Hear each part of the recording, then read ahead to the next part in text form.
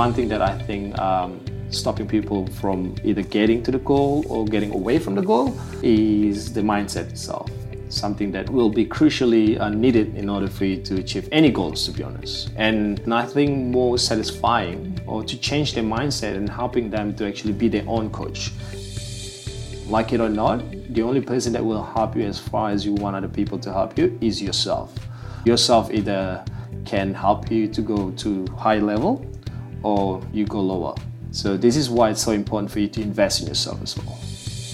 If you ask me what's the difference between a person who's very successful in their field and a person who's not, is this person who's very successful, they're not dwelling in the negative side. They feel sad, they feel angry. It is your choice what you want to do with it. You either can move on or you can stay there where nothing will change.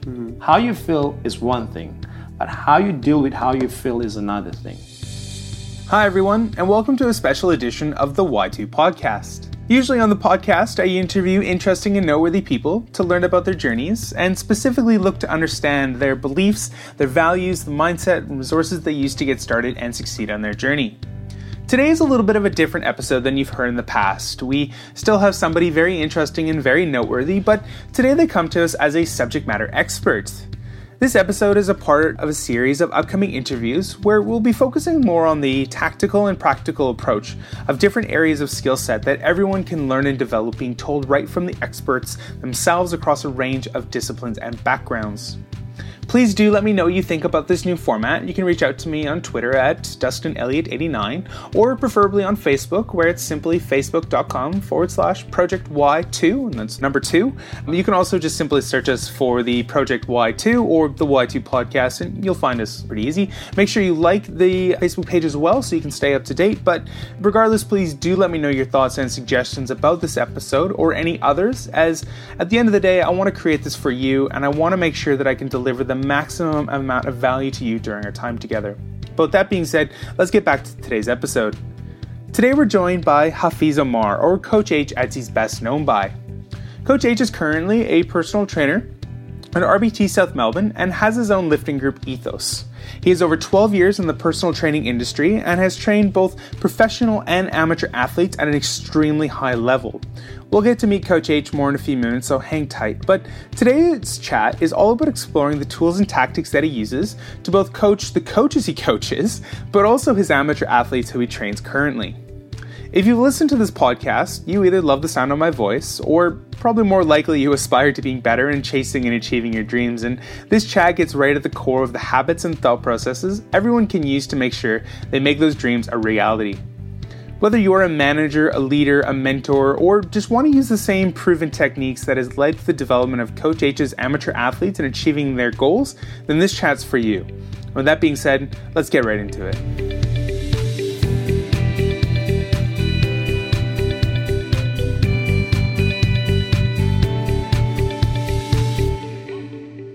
Coach H, welcome to the Y2 podcast. Thank you. I'm really looking forward to our chat today, and obviously we've been chatting a little bit about the Y2 podcast and all the things I want to do, and I can't think of anybody better than yourself, given all your experience and all the things I've seen you do and the journey you've been on, for somebody to join me today to depart some very interesting learnings to my listeners today. So thank you very much for being a part of it. Oh, thank you for having me. This is I've been looking forward for this since you asked me, but we just never get the time properly and the date properly because I've been so busy. Yeah. But yeah, I'm honored. Thank you so much. No, man, it's my pleasure. Just for listeners as well too, I apologize a bit about my voice. I've just recovering from a bit of a cold, so I've got a bit of a Barry White baritone going on today. But obviously, it'll be mostly you talking today, H. And with that being said, I'd love if you could just start by just introducing yourself, giving the listeners a little bit of background. Who is Coach H? So my real name is Hafiz Omar. People know me as Coach H, OH. Originally, I'm from Malaysia. I'm from the Borneo side of Malaysia, and I've basically been a coach for the last 12 years, and I'm currently working at RBT South Melbourne as the education coordinator. I also run my own business as well, and basically my role at RBT is looking at the quality of the coaches and making sure that everyone up to the standard. At the same time, I'm coaching a few other athletes in powerlifting.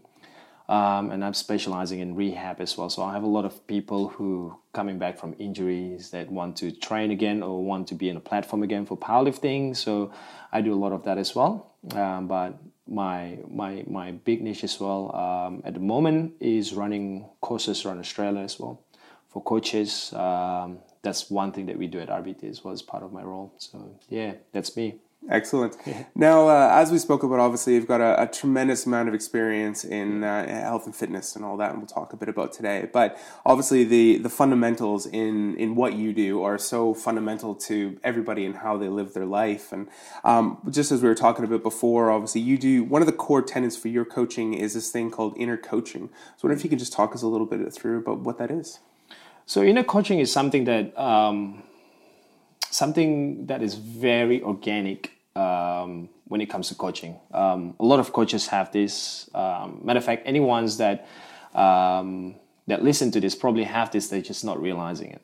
Then I realized the reason why I still a coach after 12 years is helping people to lose weight is one thing, or helping people to get stronger is one thing, but helping people to change their mentality to see things a little bit differently is another. And like it or not, I went from a high performance or high level athletes training to more of daily Joes. Simply because, like I said earlier, when you train athletes, they're very goal driven. It's easily motivated. Of course, some athletes still apply some positive self-talk and anything that help them to the mindset. But when you have a look at the amateurs, for example, the daily Joes that we train at the gym day in and day out, these people struggling a little. That is why a lot of people fail with their goal, with their fitness goal or their weight loss goal. It's not the system that they're missing. They have the system. People know how to lose weight. It's 2017. Everyone know how to lose weight.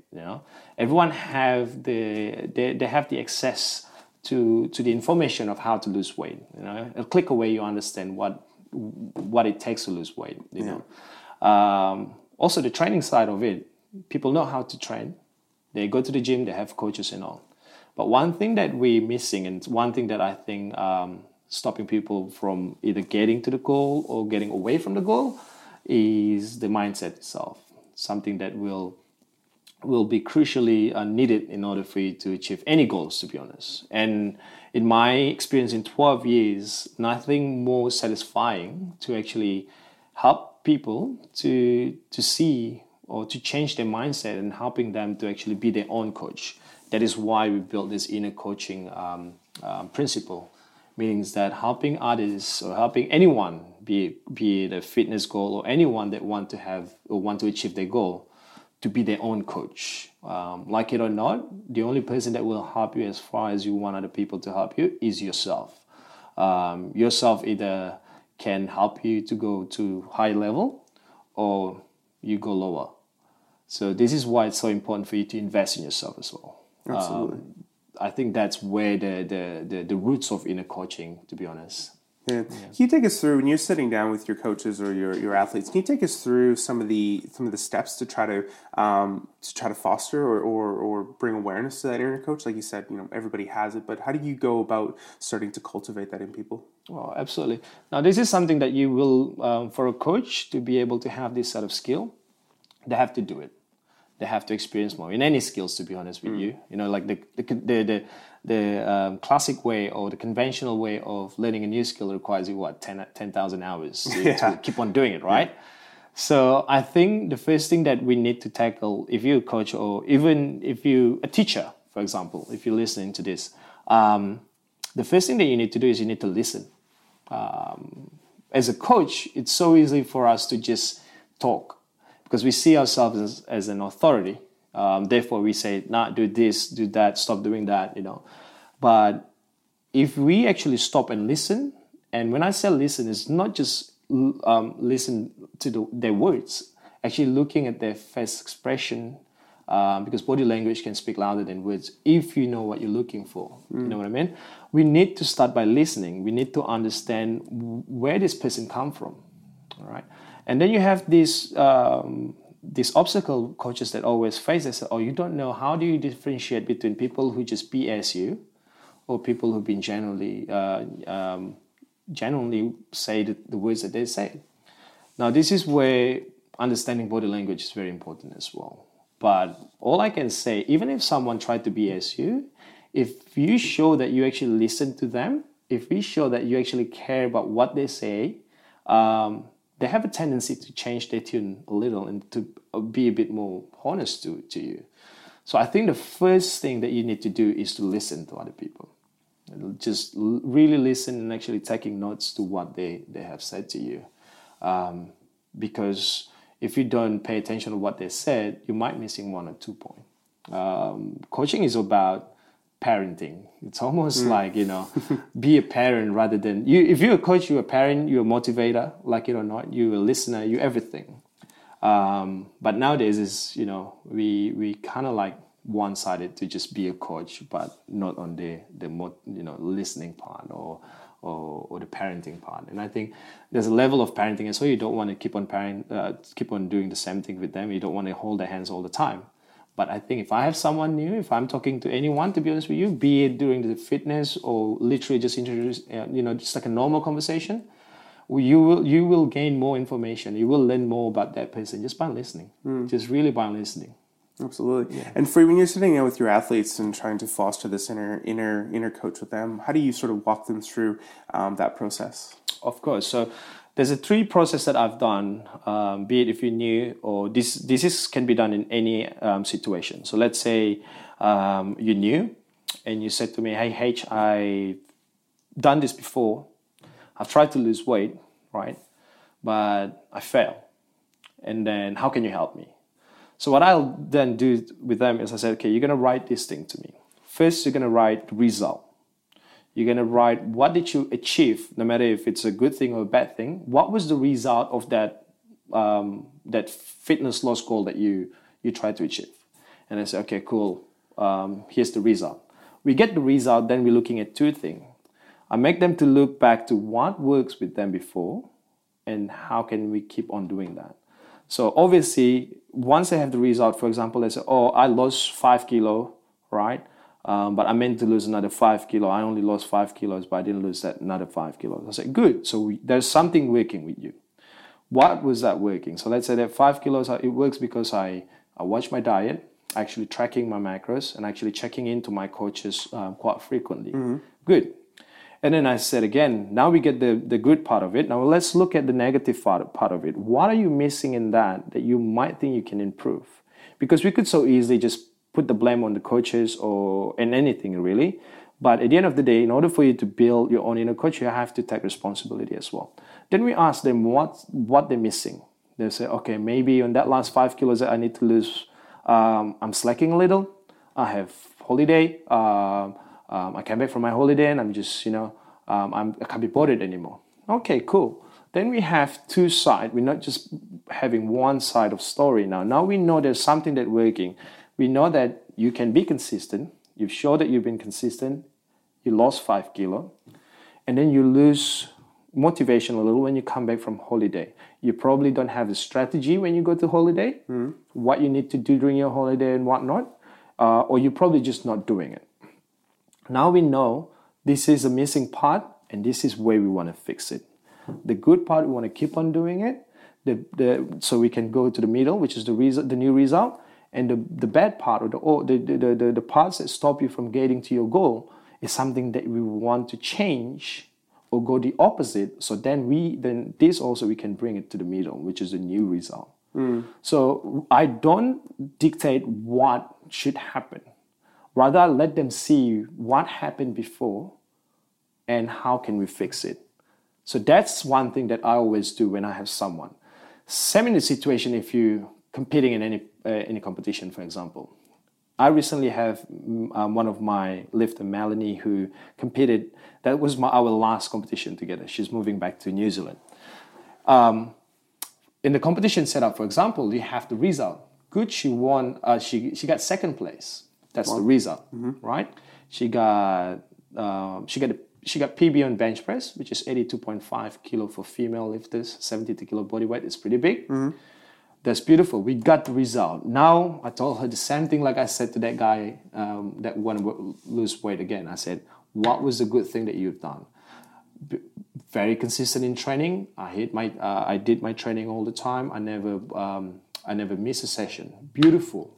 What are you missing? Why can't you be number one instead of number two? Mm-hmm.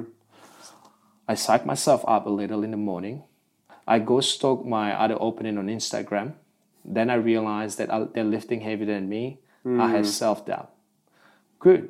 Now we know that you already done all the strategies. You already done the hard work. That works with you. We need to stop putting a negative input in your prep, especially the night before your powerlifting comp, because that will play around with your mental. And we know psychology is huge, mindset is huge in sports. Then we know next time, keep doing what you do good. Well, now do not go and stalk other lifters and try to figure out what they're lifting, because it didn't go well so far with you. Some people might take that as a challenge, but if you can't handle it, you will take that as a defeat. So being honest with that input, what that means, and exactly, then being able to create a strategy around mitigating that. Absolutely. So you see two different things. You don't just take the positive or not just the negative. You want both of this, because these two that a lot of people missing, which is for me is a big thing. You need to be able to teach yourself in anything you do, or teach your client as a coach, or your athlete as a coach, to be able to self-assess the situation. A lot of coaches as well, they want the clients to rely on them so much, and this is where I think the biggest part that put me a little different from other coaches. I want my coaches to be so good they don't need me anymore. In the recent months, I actually asked my clients, "Can you guys stop training with me for a while because I'm so busy?" And they said, "I said you guys don't need." I said to them, "You guys don't need me anymore. Your technique is fluent. You guys pretty strong. You understand how the program works." And then it hits me when the client, my lifter said, "Hey, we don't train because of your program or because we don't know how to. We train because when you're there, when you're present, you make us feel empowered. You make us feel like we can do it." Then I realized this is not just from my lifters. This is whoever that I ever trained before. Then I trace back to the record in FB posts or messages that I receive. And recently also I added one client that I trained 7 years ago when I was in Malaysia. And he thanked me saying that, "Thank you so much for what you taught me 7 years ago." He said, "I don't know if you remember this, but you said you're worth it to me." And then that changed the way I see myself. And he said, "I've lost so much weight from 7 years ago, and I can't thank you enough." And this is just prove the story that people don't buy your product. Everyone know how to coach. There's a lot of coaches. There's a lot of, no matter how smart you are, your program will not be any different from other coaches. Let's put it that way.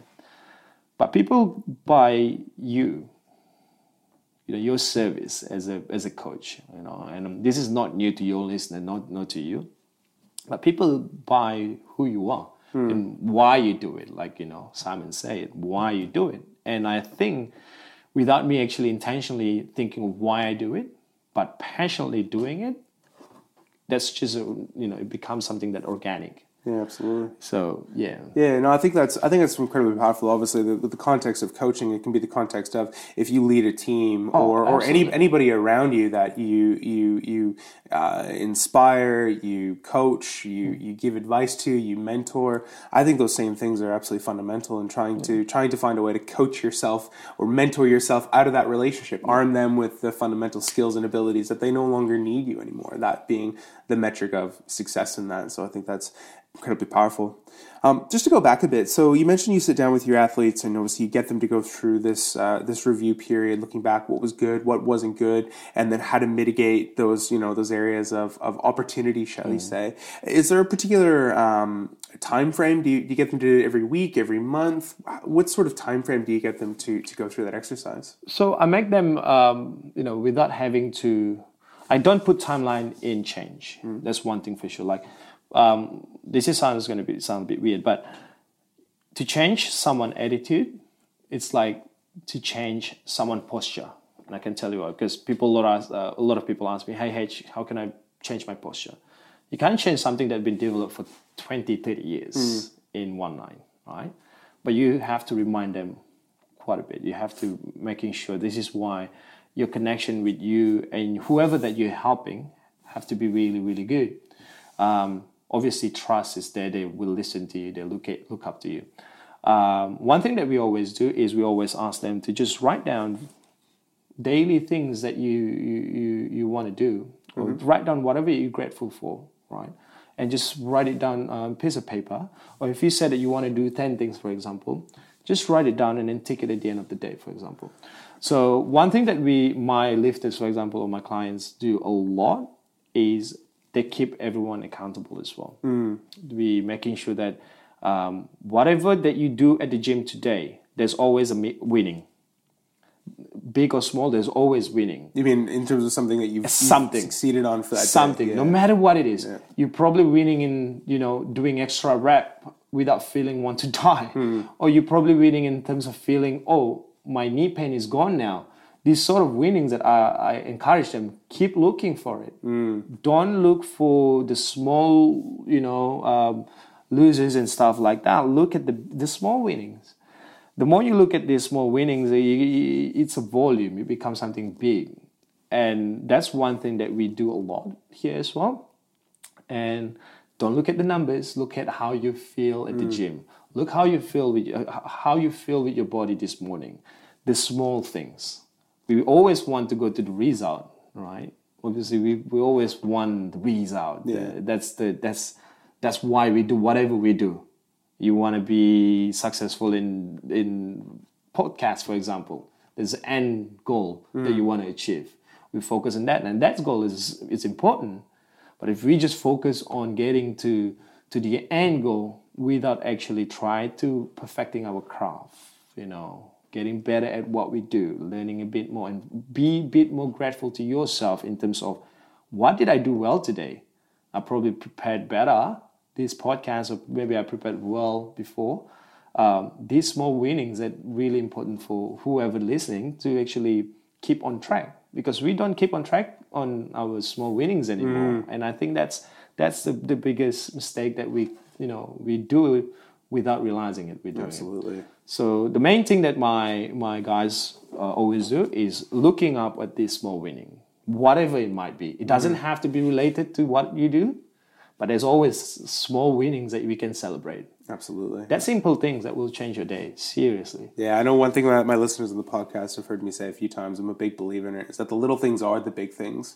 So if you focus on those little micro things, just getting better at every interaction, every touch point of your day kind of thing, if you constantly try to improve, if you're looking at the trend, you're going to have up days, you're going to have down days. We all do. But if you're looking at the trend and looking at that, you'll inevitably get better in every aspect. Can I just go off track a little? Because we're talking about how we, little things make bigger things grow, right? I grew up in an island where nobody speaks English, right? That's why if you hate people with bad grammar, you probably hate me now. But I'm trying my best because I don't want to make Dustin look bad. But no worries. I only can speak fluent English when I was 18 years old, 19 years old. How I did it, because where I grew up is very hostile. But I know the only way for me to survive the environment is to actually get out from the town. So I decided I want to go to uni, but in order for you to go to uni, you need a certain level of English. So what I did, I learned how to speak English through music. I don't understand the word. All I do is every week I will have my Oxford dictionary when I try to memorize 2 or 3 words every week and see if it's matched the song. And I'm not a good singer, but I love singing as well. So that helps me to learn English better. That's how I learn English. And then if you speak English back home, people will laugh at you. Or people will think that you're arrogant, or you're better than someone else. And that turned down a lot of good students as well in my school, because they don't want to get teased. But I don't care. I really don't. All I was worried about, or all I want to do, is to be able to speak or understand English. And And then when I get better at it, I get to university, and after I finish university, the majority of the lesson was done, or the lecture done in English. Your exam all in English.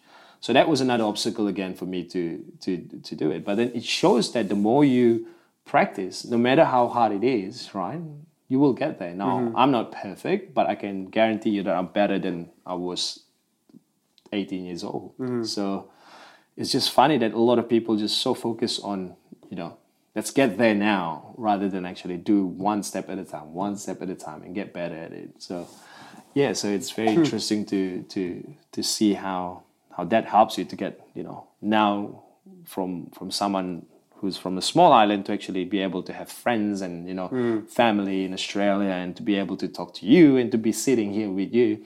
It's a uplifting situation for me, absolutely, if you ask me. You know what I mean? Quite humbling, but it's you have that sense of achievement as well. Yeah. You know what I mean? So yeah. Yeah. No, I appreciate you sharing that. Thank you so much.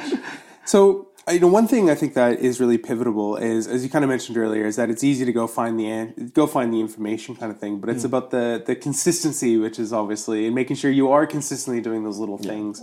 Now, a couple different ways maybe you can answer this. I'll let you kind of take it the way you want, but how do you try to cultivate consistency, or maybe on the flip side, what do you see the people who are successful doing around cultivating that consistency? Because like you said, back to your athletes, it's they have a 9-to-5 job, they have family, they have a social life, and then they're coming to obviously train and nutrition and all that. How do you get that? Where does that consistency come from? How can people at home listening to this cultivate consistency through the ups and the downs? It will happen. That's life. But if you ask me, what's the difference between person who very successful in their field and the person who's not, is this person who's very successful, they don't dwelling in the negative side. They don't dwell in it too much. They feel sad, they feel angry, and I have a very bad week where you feel stressful and all. You have the right to feel so, but you have to understand that to a point, it is your choice what you want to do with it. You either can move on and get better at what you do, or fix the problem, or you can stay there where nothing will change. You're just going to get worse and worse. Which one you choose is absolutely, this is what people say, no, this is something that people can control. No, you can't control this. You absolutely can control it. How you feel is one thing, but how you deal with how you feel is another thing. Unfortunately, and I can say this because I grew up in 7 siblings, I'm the only boy. I got 6 sisters, right? And I can understand female will struggle with this a lot more. This is where I said to everyone that sometimes in my setup for my group, if I know something is going on, I'll let them do it. I'll let them be sad or angry or whatever they want to feel first. But what I don't do is to force them to be better. No one is in a position to force you to be better. You have to make the right decision, right? This is where the teamwork comes in. It's a lot easier when you have a lot of group, like females especially. You have a lot of friends around you, you feel better quickly. The best thing that I can tell you if you feel this way is don't dwell it too long and speak up. You feel such beautiful feeling once you speak up. And we don't talk about our feelings anymore. And even if you're male, especially if you're male, talking about your feeling is signs of weakness. And the best thing that I've learned is talk about your feeling. Nothing wrong with it. You're more productive when you talk about your feeling because people know where you're coming from. People want to understand where you're coming from. But if we hide away from how we feel, there's something will eat you up. So in order for you to move on, you have to stay for a bit. Just think about how you feel and keep feeling how you feel. But to a point, you need to dig yourself out and move out. Absolutely. That's the whole thing. But as a coach, if I'm in that situation, as a coach, or I think if you're a parent and you're listening to this as well, you probably can understand this.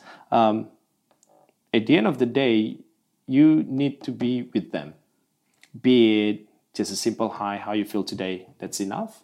or literally just a simple smile, you know. So for my guys, because we have such a good connection in my group, without me saying anything, people understand how I'm talking to them. I simply just say, you know, I check on them. Even we do weekly check-in, and I get some feedback, very objective feedback as well, because we rank their sleep from 1 to 5. We rank their stress level 1 to 5. When they get to a point that I need to talk to them, I talk to them. If they feel just, you know, stress around 2 or 3, you probably just let them walk it off. You know? But we always keep our eyes on them. We always stay close to them. For those who don't have a coach, or for those who want to know how can they actually dig themselves out from that hole, the best way for you to do it is look at that. Again, you got to look at that always some good thing happen within that bad situation as well. If you can't find something, look at something good happened to other people. Be happy for example, happy with someone who achieved something. That just help you to feel a little better about yourself as well. Because, like it or not, positivity and negativity, unfortunately, some people have a tendency to be towards the negativity a little. But I've seen a lot of negative people that now is very open-minded. It takes some in process. It takes a very careful process, but it can happen. Talk to people is the best thing that could ever possibly happen to you. You have to be able to open up.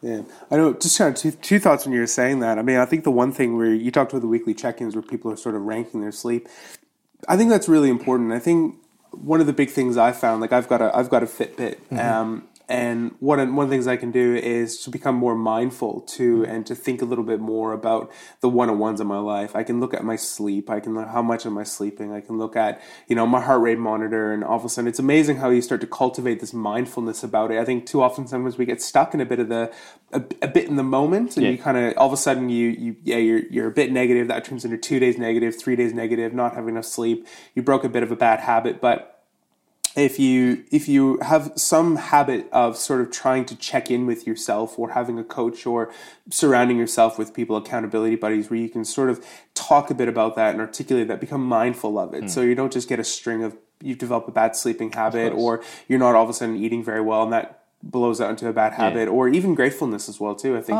absolutely. There's heaps and heaps of different ways to go about there. But I've got a great little app, 5-minute journal, where you just 3 things you're grateful for, 3 things you're looking forward to the day, and 1 thing you want to achieve. Very, very simple. But after a while, you do that, and it begins to cultivate. And you check in with yourself. You check in the mentality. You go, how am I feeling today? What am I thinking about? And you start to catch yourself quicker and quicker and quicker. Oh, of course.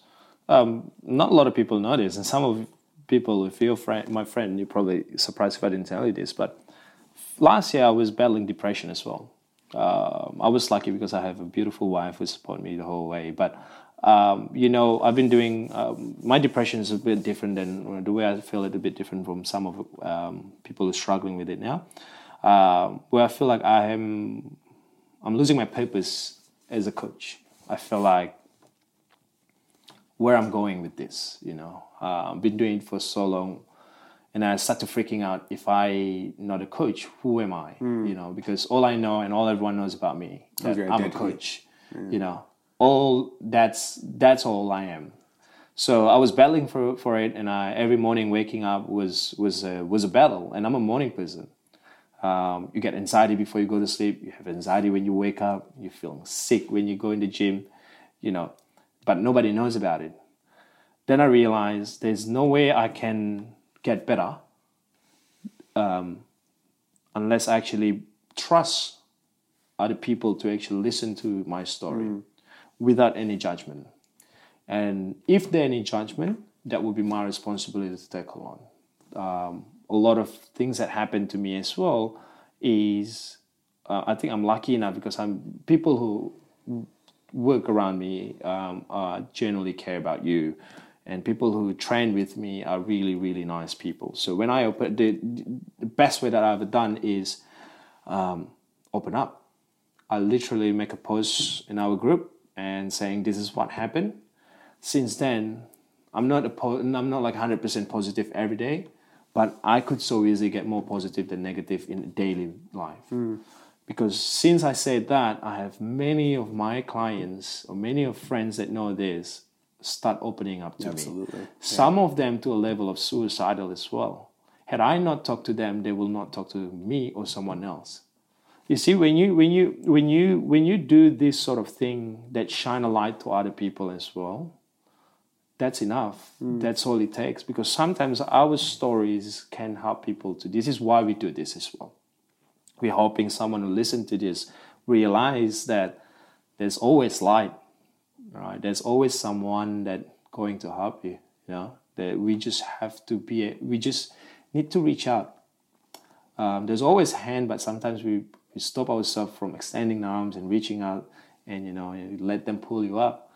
And I'm glad that I did, because then people start talking to me. People start to open up to me, and that helped them. So I think the best way you can do is to talk to people. Yeah.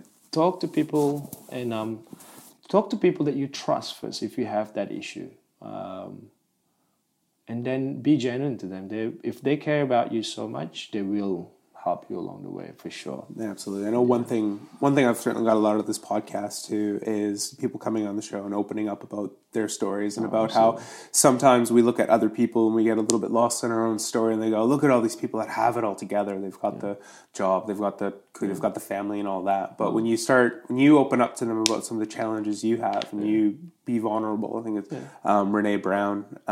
It's amazing what people reciprocate back, and you realize that other people, they may be going through the same thing, or maybe they've gone through that same thing, and they've gone through a similar journey, and they have the tools or they have the resources to help you out. But if you don't ask, if you don't open up about that, and it's scary. I mean, it's still something I grapple with all the time. Of course. The podcast is a mechanism to try to help me continue to open up about that. But yeah, it's amazing what other people have in their lives. And Absolutely. It's amazing. Like, I think the reason why a lot of people do become a coach or personal trainer as well is, this inspiring story that they listen to. Oh, they have their own stories, They create their own stories as well, which is really important. So it's just, I do believe then that there's always people out there that will help you. There's always kindness that we just have to be willing to reach out for. Sometimes we feel like we don't have anyone to help us, but we kind of missed it. Maybe we're the one who actually refused to be helped. So, especially if you're a guy, you're guys, we have this ego and everything. But I think the vulnerability. Nobody makes it out alone. Yeah, we all need each other at the end of the day. Yeah, very true. It's one thing as well too, I think is really important and kind of underpins a lot of what we're talking about too, is the surrounding yourself with great people as well. I think probably if I'm learning anything from these conversations, it's about making sure that the people you surround yourself with are positive people that are having they're able to be there for, having, like we talked about in a lot of your training. Actually, I'd love if maybe you could train a little bit, talk about we spoke about ethos, your training group, and sort of the mentality of that, or the methodology, because I think that kind of personifies what I want. Environment is everything. Yeah. Environment is everything. Environment is the one, how you grow up is how it will shape you as an adult as well. Environment is a key for me. And in the gym, a lot of people fail as well because the environment of the gym is really bad. If you come to my classes, the environment is high, the energy is high. We created it that way. For testing day, for example, we have a max day. The environment is insane. I lost my voice every time we do testing. Environment is the one that will either make you success in your goal or not. Anything really, in anything. In ethos, and everyone knows that if you want to join ethos, you have no choice but to be part of ethos, in a good way, meaning that we will care about you. We will go to your competition if you're competing. We will help you along the way, no matter if it's a powerlifting or if it's a rehab or whatever goals that you have. But at the end of the day, whoever wants to join us have to understand that we want to be we want to create an environment where you feel like you can ask for help in anything. We have friends, we have strangers who become friends from ethos now. You know, they're so close, they're so trusted in each other that if someone's moving house, everyone come and help. Yeah. You know what I mean? If someone go for a competition, no matter how far they come and watch. That's what is important. Imagine being in that environment and try to achieve your goals. Of course, you will achieve your goals a lot easier because there's always someone who say you can do it. But when something goes wrong and we know that you need to get your act together, we're not afraid to say, hey, don't do that. Let's do this instead. Not to tell you wrong, but just to make sure that pull you back if you start to drift it away. Environment is everything. If you go to a gym, for example, at RBT, for example, I always tell my coaches, energy is everything. You have your clients who work 9 to 5. They have been working since 9 a.m. You are the best part of their life today at the gym so far. Yeah. They're looking forward to come to the gym. Give your everything, give your highest energy you could possibly be during the session. Simply because some people need that. And energy is very contagious. If I'm training in a very low energy, people will go lower. If I'm in a high energy, I go to the end of the spectrum where everyone just pump. Everyone will feel the same thing. It's very contagious. Like you see a photo of baby smiling, for example, you can't help but to smile for it, right? Why is that? Because it's contagious. It's energy. Happiness or high-level energy is very contagious. So do the opposite. I always say that to my coaches, no matter how bad day you have, you got to switch on. Yeah. My coach is very equipped with this. They're very good at it, especially at South Melbourne. And any RBT coaches, to be honest with you, that's why we build up this course. We want to make sure that everyone knows you are the best thing that happened to them today. You want to make sure every time they walk in here, they feel like they're someone. And the result was impressive. We have guys who stay here even if it's not training day, simply because they feel this is the happy place now. This is where they hang out. This is where they feel like, they release all the tension, and that's how it should be. That's what a fitness should be. That's why you need to understand that you need to set up the tone of the energy. If you set it up low, the whole group will be in a low position as well. So that's one thing that we always do at the gym, be it at Ethos or RBT. We all understand that we in this together. Yeah. We genuinely want you to get better, or at least have some fun with us. We genuinely want that. So that's one thing that we always do here. I think energy is something that we have to have. Absolutely. I think that's highly applicable too, because even if I think, myself and just in terms of my day-to-day, and, I interact with a lot of people in my jobs and whatnot, and just about having the self-awareness to manage my own state, to be aware of my own state. Yeah, sometimes you're not high energy, but just to try to be high energy, because what I find is sometimes if I'm not having the greatest day, I'm not having, I'm not feeling energized. Sometimes just trying to create that, trying to say, look, I'm just gonna pump it up. Maybe have another coffee just to boost it up, and then all of a sudden, what I find is I give that back to people, and that comes back to me, and it becomes this sort of upwelling experience as well. And we've all walked into jobs, work environments, groups, or whatever, where you can, before anybody says anything, you can already just sense and taste this sort of low energy, and automatically you get stuck in that as well too. So having the awareness. And the other thing too I thought was really important that you said is talking about the environment. And I think the one thing I see too often today, and I've been guilty of this as well, is you go to your job, you go home, and you kind of just sit there and you eat and you watch some TV, and then you get up, you go to your job, you come home, you sit down and eat and TV, and you don't really have necessarily those groups around. You might have some friends, but we're all busy and everybody's got families and all that. But I think actually going out and seeking a community for yourself is so important, whether it be a gym, a community group, a religious group, some group where you can go and you can you can find those sorts of individuals. And I've seen this as well too. I had a conversation where I had a friend say, he's tried and he's gone out to a few groups groups and a few meetups and didn't really have it. I told them, keep going. Yeah. Go. They're out there. You got to find it. You might go a few that aren't very good, but you got to keep going. You got to find those that they're out there. Absolutely. I think seeking is really important. You need to look for something. I think that's a lot of people ask, what's our purpose in this world? We're looking for it. But same goes with happiness and motivation or mindset. At the end of the day, as much as you should be looking, you have to learn how to create as well. Yeah. Because you will come to a point where my coaches have 2 techniques that we teach them. Or you can, whoever that listen to this, you can apply these 2 techniques. Positive self-talk is one thing, or cueing is one thing that all athletes use. A lot of successful people that go in for the meetings have this as well. Can you walk us through what that would look like? Of course. So we choose each individual have this trigger. Okay, it could be a sense of smell. It could be we go for cueing. So it could be word, sense of smell, or whatever it is, right? For example, we give people who are going to lift the heavy weights, for example. My cue always tell them, say you got this. Just that.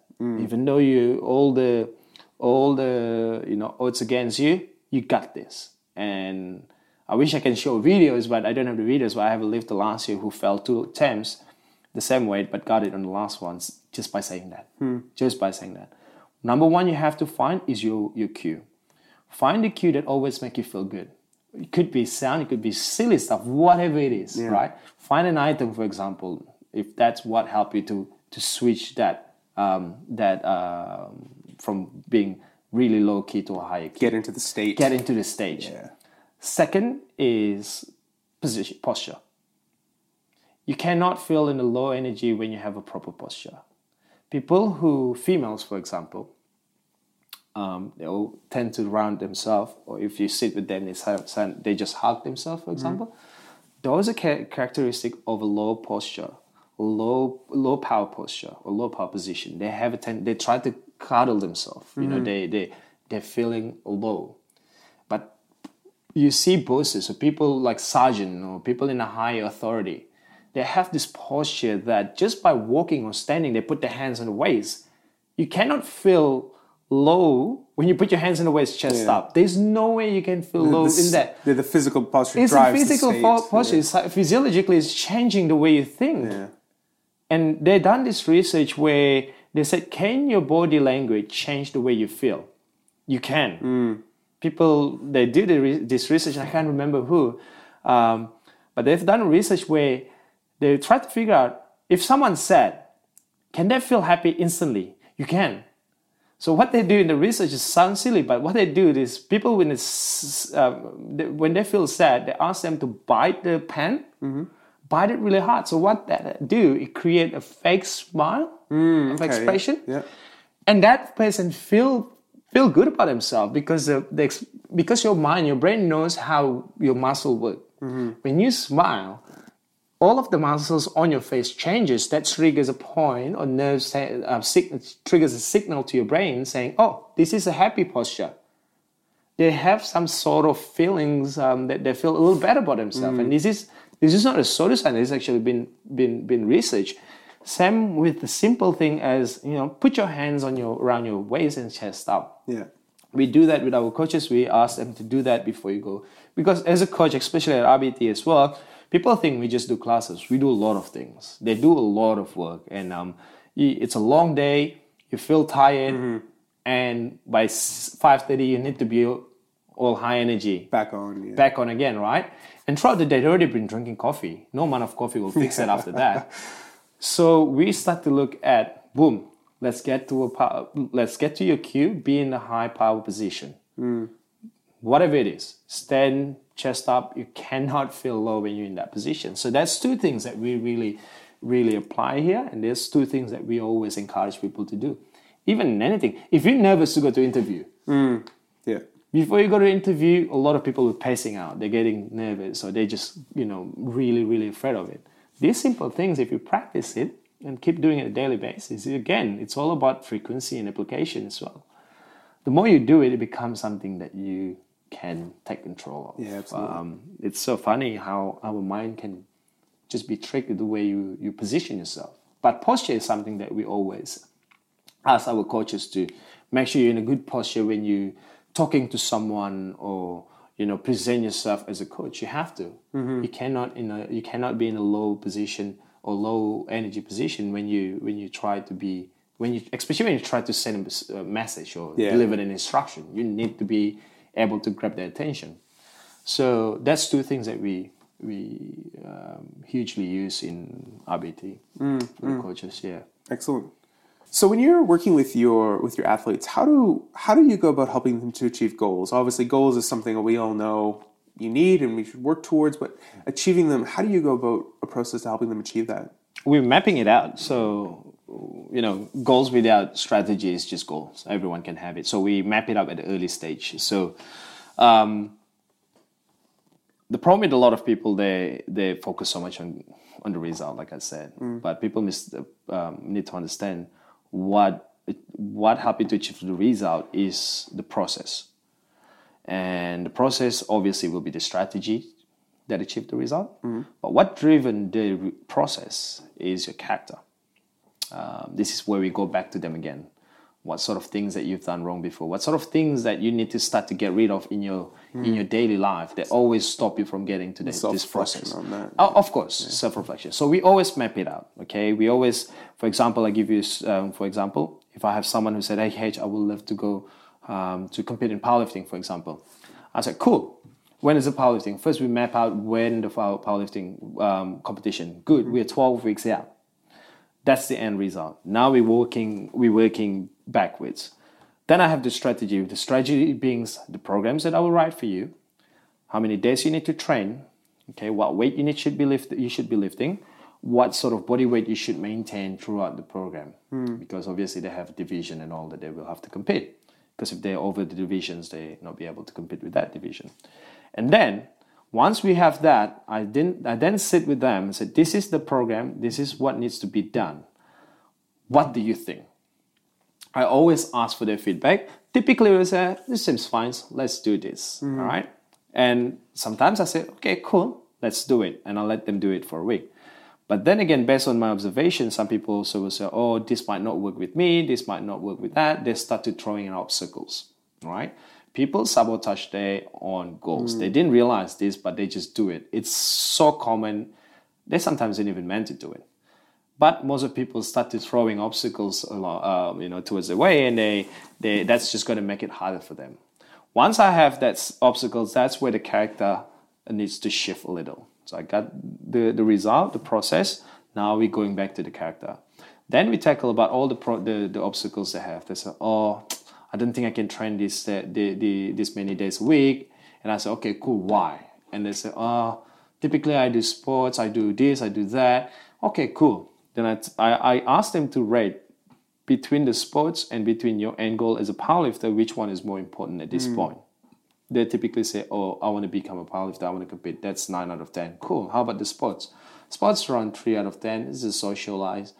Okay, cool. Let's get rid of the soccer first. Let's focus on that. So that gives you a chance to actually train more. Setting your priorities. Exactly. Setting up a priority to make sure that you get to do the process right.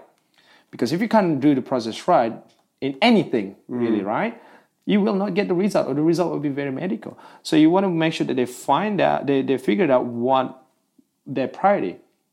I don't make the priority. I'm just showing them what they want without them realizing it.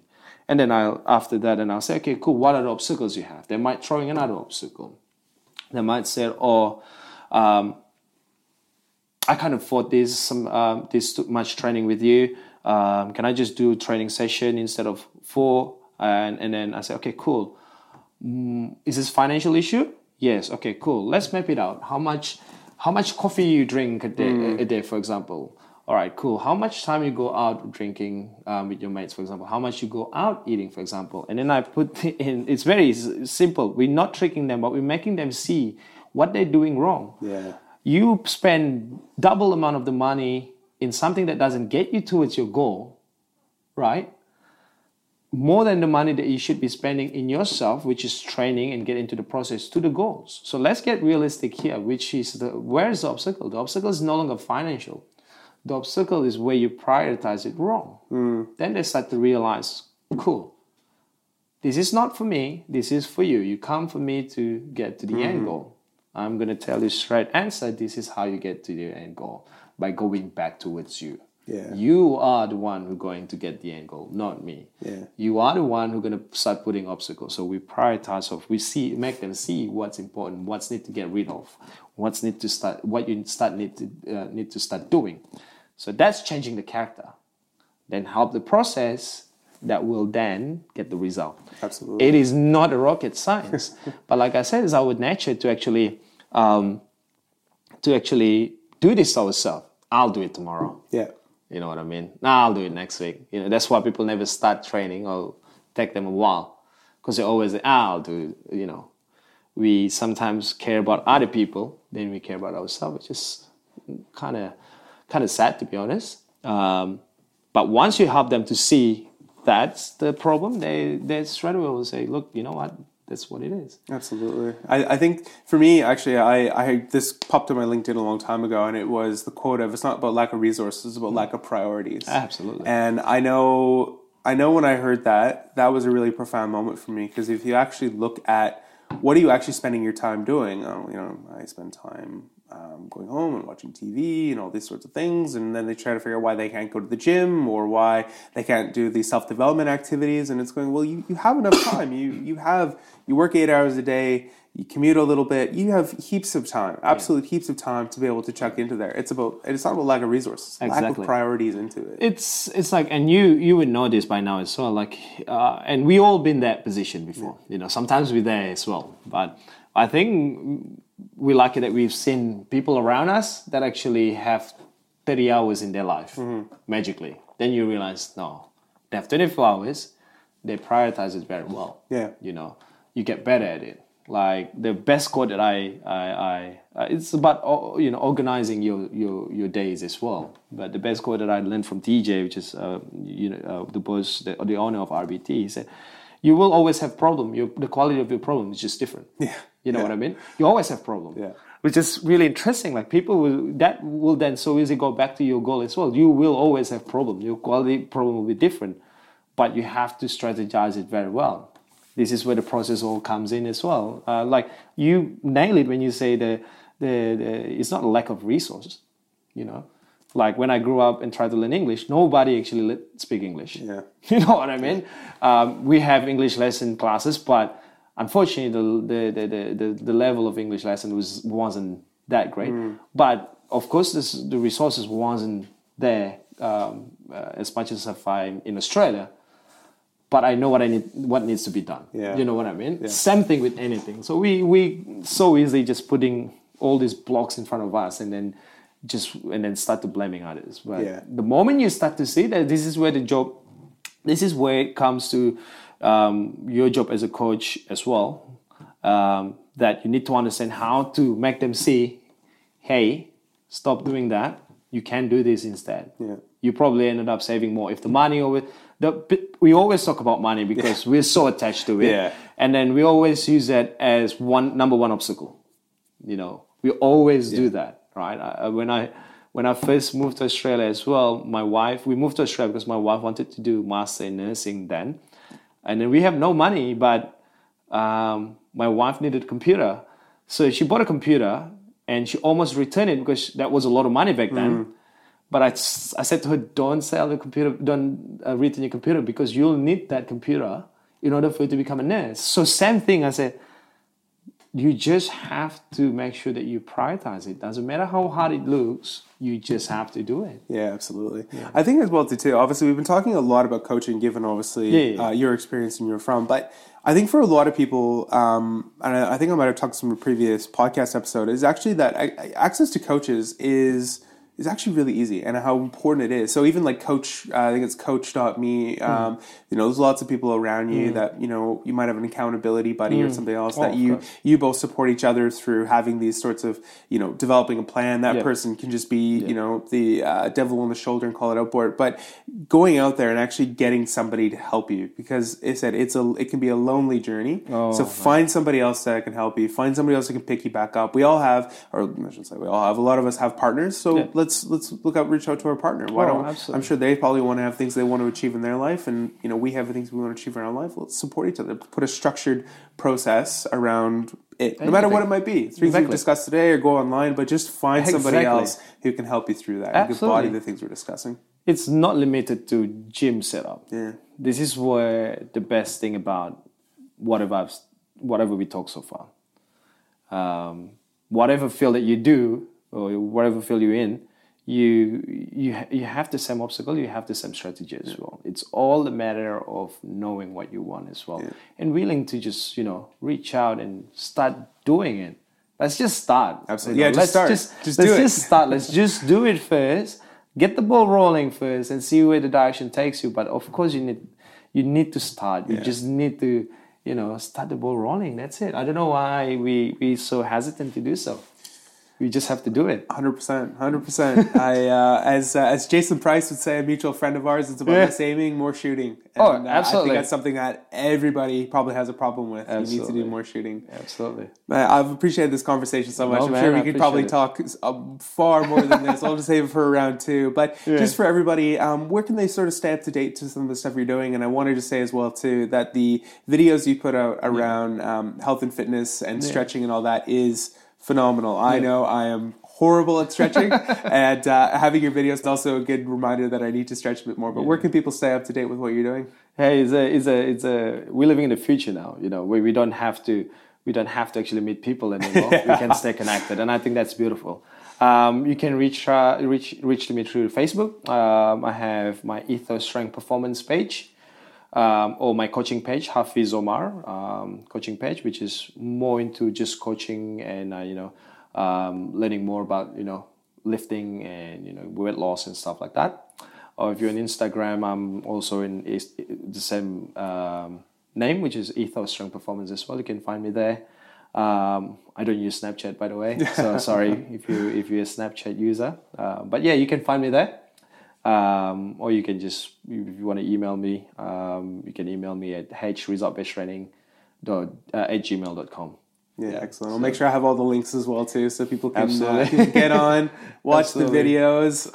The one thing I love about obviously your videos popping up is that it's a good reminder and whatnot, and just kind of helps you keep focused. Facebook is full of so much crap, and I could go on and on and on about some of the challenges and some of my gripes against social media. But if you can surround yourself with really positive inputs, like obviously some of the videos that you put up and the articles we were just discussing, it's so positive, and it's just those little things that pop in through the social media, and less about the people, your friends on a European vacation who seem to never. We just try to learn from each other, I suppose. Absolutely. So that's what we're doing. H, I really appreciate your time. Thanks so much, Dustin.